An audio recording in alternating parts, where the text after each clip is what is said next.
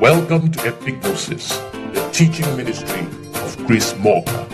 May the light of God illuminate your heart, and may the truth make you free as you listen.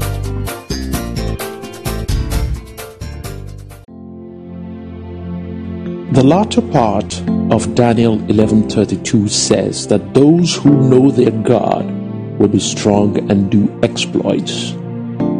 But is it really possible to know God, who is a spirit, without knowing yourself first? Of all the things that one should know in this life, the first and foremost is that one should know themselves. I heard that statement many years ago, but didn't quite make sense of it at the time. I had at that time thought, how can I not know me when I am me? But now, after something like 20 years, I'm beginning to fully understand the concept of knowing oneself. Human beings typically operate through beaming their senses out into the world to receive impulses with which they make decisions about everything. When I was in school, we were told that human beings are categorized under a group of living things called mammals.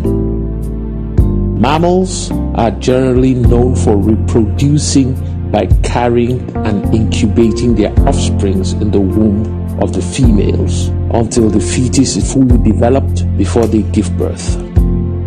Now, reptiles, on the other hand, for example, are not that way. They lay eggs, and the offspring is developed outside the body in eggs. So human bodies are mammalian in nature, alongside other mammals in the animal kingdom, which is why when you dissect animals, their internal organs are similar to what humans also have. Whatever internal organ humans have, they are also in other mammals too. Now, every living thing has one thing in common. This is that their primary occupation is self-preservation. All the primary senses of living things are aimed at survival, which is why it is said that life will always find a way, or life is stubborn. It always somehow finds a way to survive. Whenever you cut yourself with a sharp object, so many mitigating processes automatically begin to make sure you survive. First of all, your nerves send a message to your brain, giving a measured signal to indicate the extent of what has happened. This is what we feel as pain. It's actually meant to alert the rest of your members that all is not well in a particular location. Then help immediately starts, first of all, by the red blood cells around the wound clotting in order to stop the bleeding. Then, the white blood cells rush there to start a rebuilding process to close up the area that has been opened up. And then your immune system also starts to develop antibodies to fight infections that may want to enter into the body through the womb. All this happens automatically because the primary purpose of every organ in your body is built to help you survive. This is also why when you sense danger to bodily harm, you start to run before you can even think. It happens instinctively because your entire being is pre-programmed that way. Survival. This is the nature of all animals. They live strictly by instinct.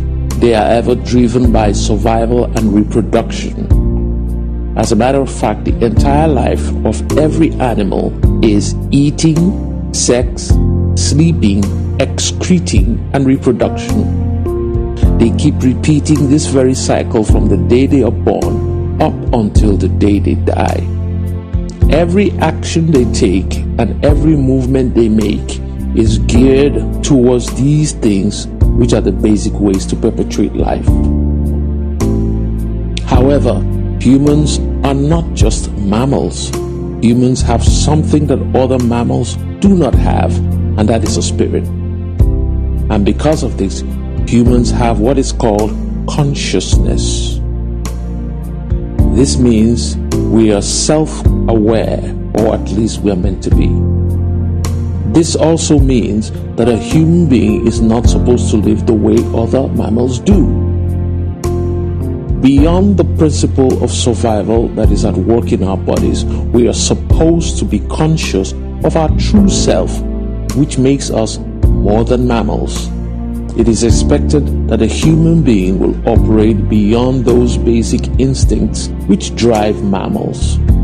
I'm talking about eating, sex, sleeping, excreting, and reproduction.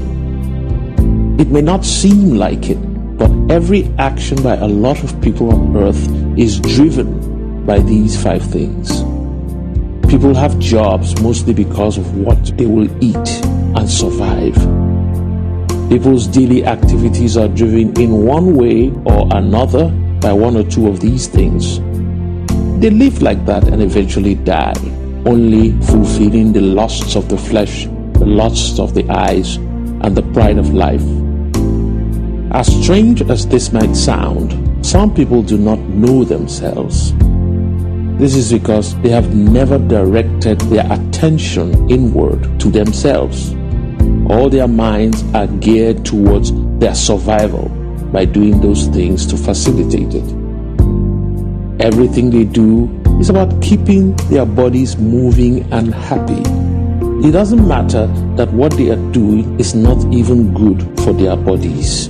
They still do it because their body desires it. Now, everyone knows, for example, that smoking puts people at risk of cancer, but they still do it to keep the body satisfied, knowing that it's not good for them. They eat all kinds of food that may not be good for their bodies because the body likes it. So it would appear that they just obey the body as faithful servants. They don't even care who else might be hurt by their actions or who they might destroy by so doing, as long as they can do what the body wants. Now the question then becomes whether the body is evil. The answer to that is that the body is not evil, but the body is subject to natural things because it is earthly. Everything the human body is made out of came from the earth. So in a manner of speaking, the earth is everybody's mother. Now when I say everybody, I am speaking of our physical bodies. This is why when the body dies, it is put back where it came from, the earth, and the earth reabsorbs the whole thing again. Those same materials reabsorbed by the earth are then reused to nourish trees and plants, which get eaten by animals and humans, who further use them to reproduce again, and the cycle goes on and on. What I'm talking about plays itself out in the life of every human being in one way or the other. When I was much younger, I remember that I wasn't even very conscious of my own body as much as I was conscious of keeping it alive and happy. I carried on with certain habits which were not healthy for my body because I was not that conscious of myself. I didn't even recognize how unhealthy what I was doing was for me.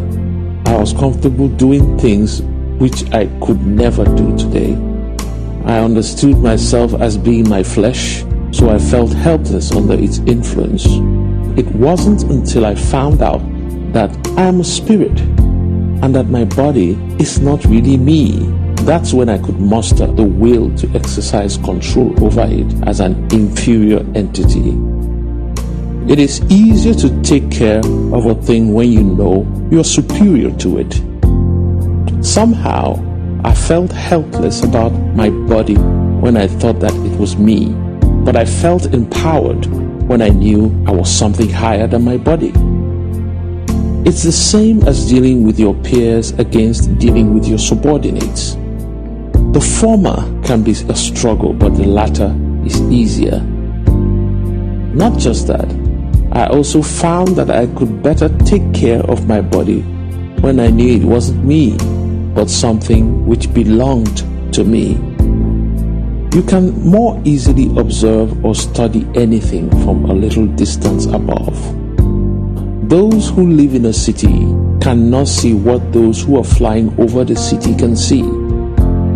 The people in the city have details of small parts of the city, but those in the air have a holistic view of the entire place. In that same way, if we elevate our mind to the spiritual dimension, we have a better idea of what our body is and how to manage it better, regardless of what it may want.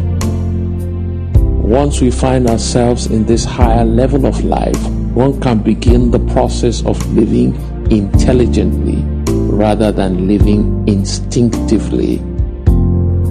It's always sad and pathetic when I come across humans who are simple creatures of instinct.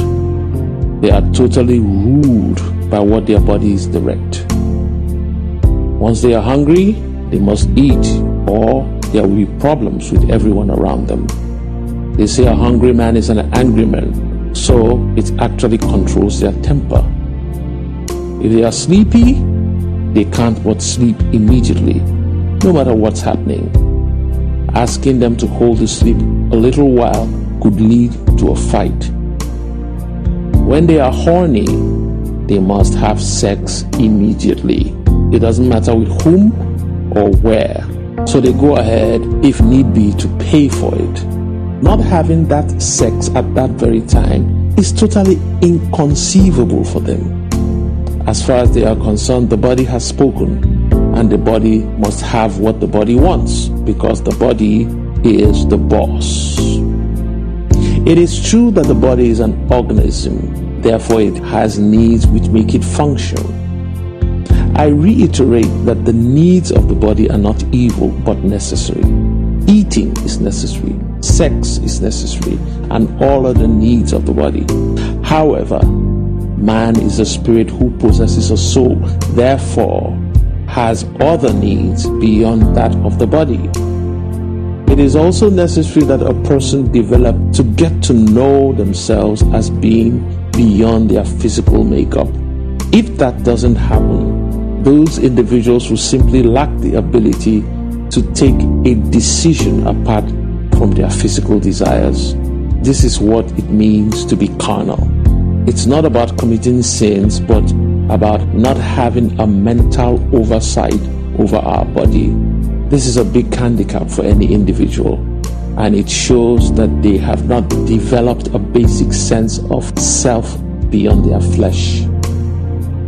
There are different levels of this development, and they normally happen in stages as human beings get older.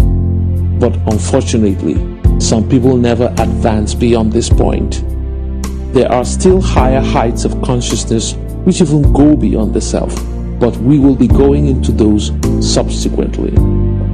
But before we finish, let me leave us with the scripture in the book of Galatians 5:16, and it says, "This I say then, walk in the Spirit, and ye shall not fulfill the lust of the flesh." Until the next episode, may God give us the spirit of wisdom in Jesus' name. Amen. Thank you very much for listening, and God bless you.